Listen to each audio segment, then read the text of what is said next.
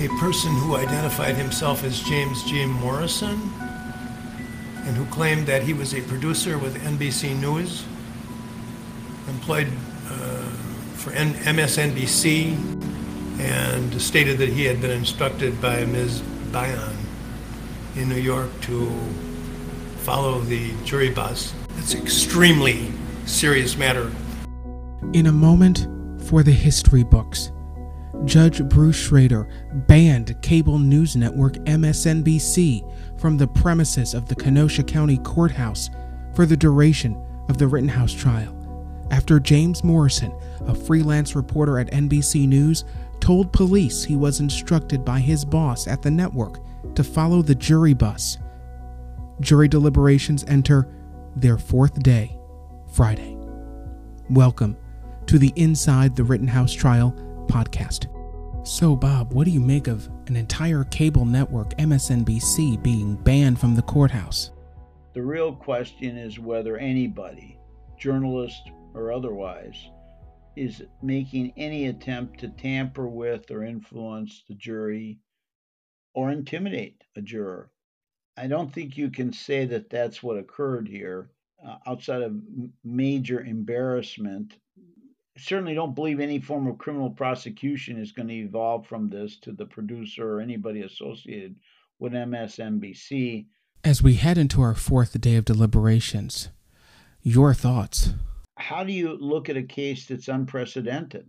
I don't have a crystal ball. I can't predict, even based on my experience, what the jury's doing at this time. The fact that one juror, at least, wanted to study the jury instructions tells me that they are looking at the fine points of the law with a great deal of scrutiny, that they are really digging into the self-defense language, the issue of imminent death or great bodily harm to yourself. In other words, you have to fear for your life at the moment you take life, basically. You can understand why a juror would want to study the jury instructions in silence, maybe at his own home, his or her own home, to just get more comfortable with exactly what it means.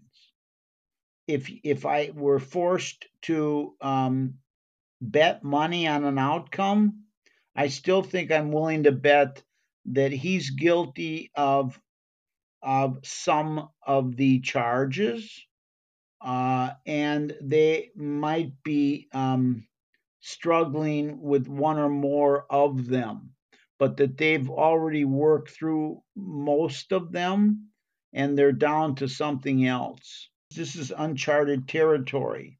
Think of what it might have been like to be on the Santa Maria with Christopher Columbus.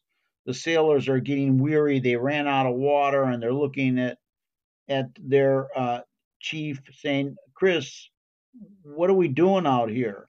"Well, let's just go to the end of that flat earth line over there and see what we have, because it's too late to turn back. We'd never make it." And so in this case, it's too late to turn back. We have to see it to its end, ugly or not, as the judge sort of put it. What are the possible outcomes here? Will the judge ask them where they are?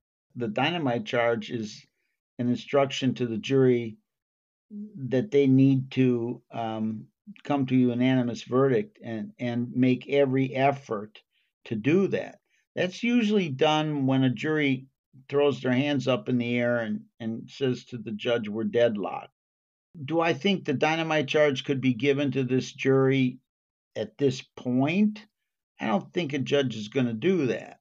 I think we're very close to a tipping point where everybody's going to feel exasperated. And he's probably waiting for the jury to make its move rather than him taking the initiative to tell the jury to hurry on up. Is it possible that the jury could have reached unanimous consensus on on some of the charges, but not all of them? Absolutely.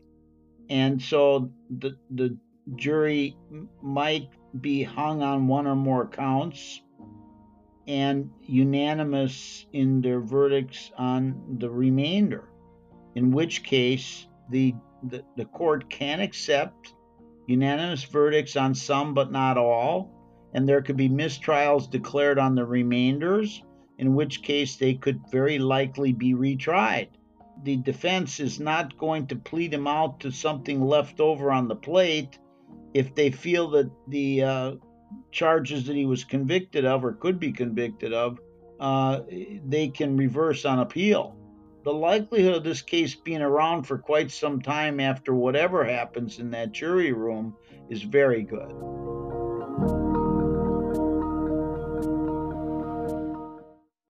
The Inside the Rittenhouse Trial podcast is a production of WGTD. This episode was produced and hosted by me, Troy McDonald, with analysis by attorney Bob Sfashati. We'll see you next time.